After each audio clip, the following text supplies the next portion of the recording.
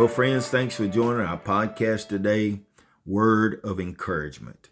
Today we want to talk about release your grief.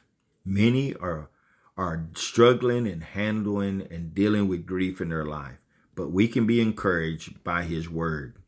Matthew chapter 11, verse 29. Take my yoke upon you and learn of me, for I am gentle and lowly in heart, and you will find rest for your souls. For the Lord says, my child, lean your head upon my bosom. I know well your weariness, and every burden I will lift. Never bury your own griefs, but offer them up to me. You will relieve your soul of much strain if you can lay every care in my hand, saith the Lord.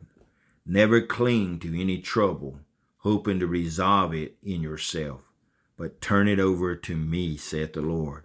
In doing so, you will free me to work it out for my glory in your life.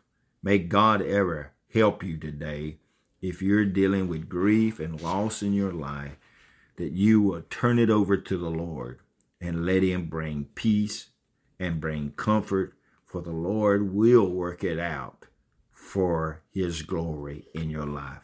Friends, be blessed, be encouraged. Thanks for listening to our podcast today. May God ever bless you and keep you in Jesus' name.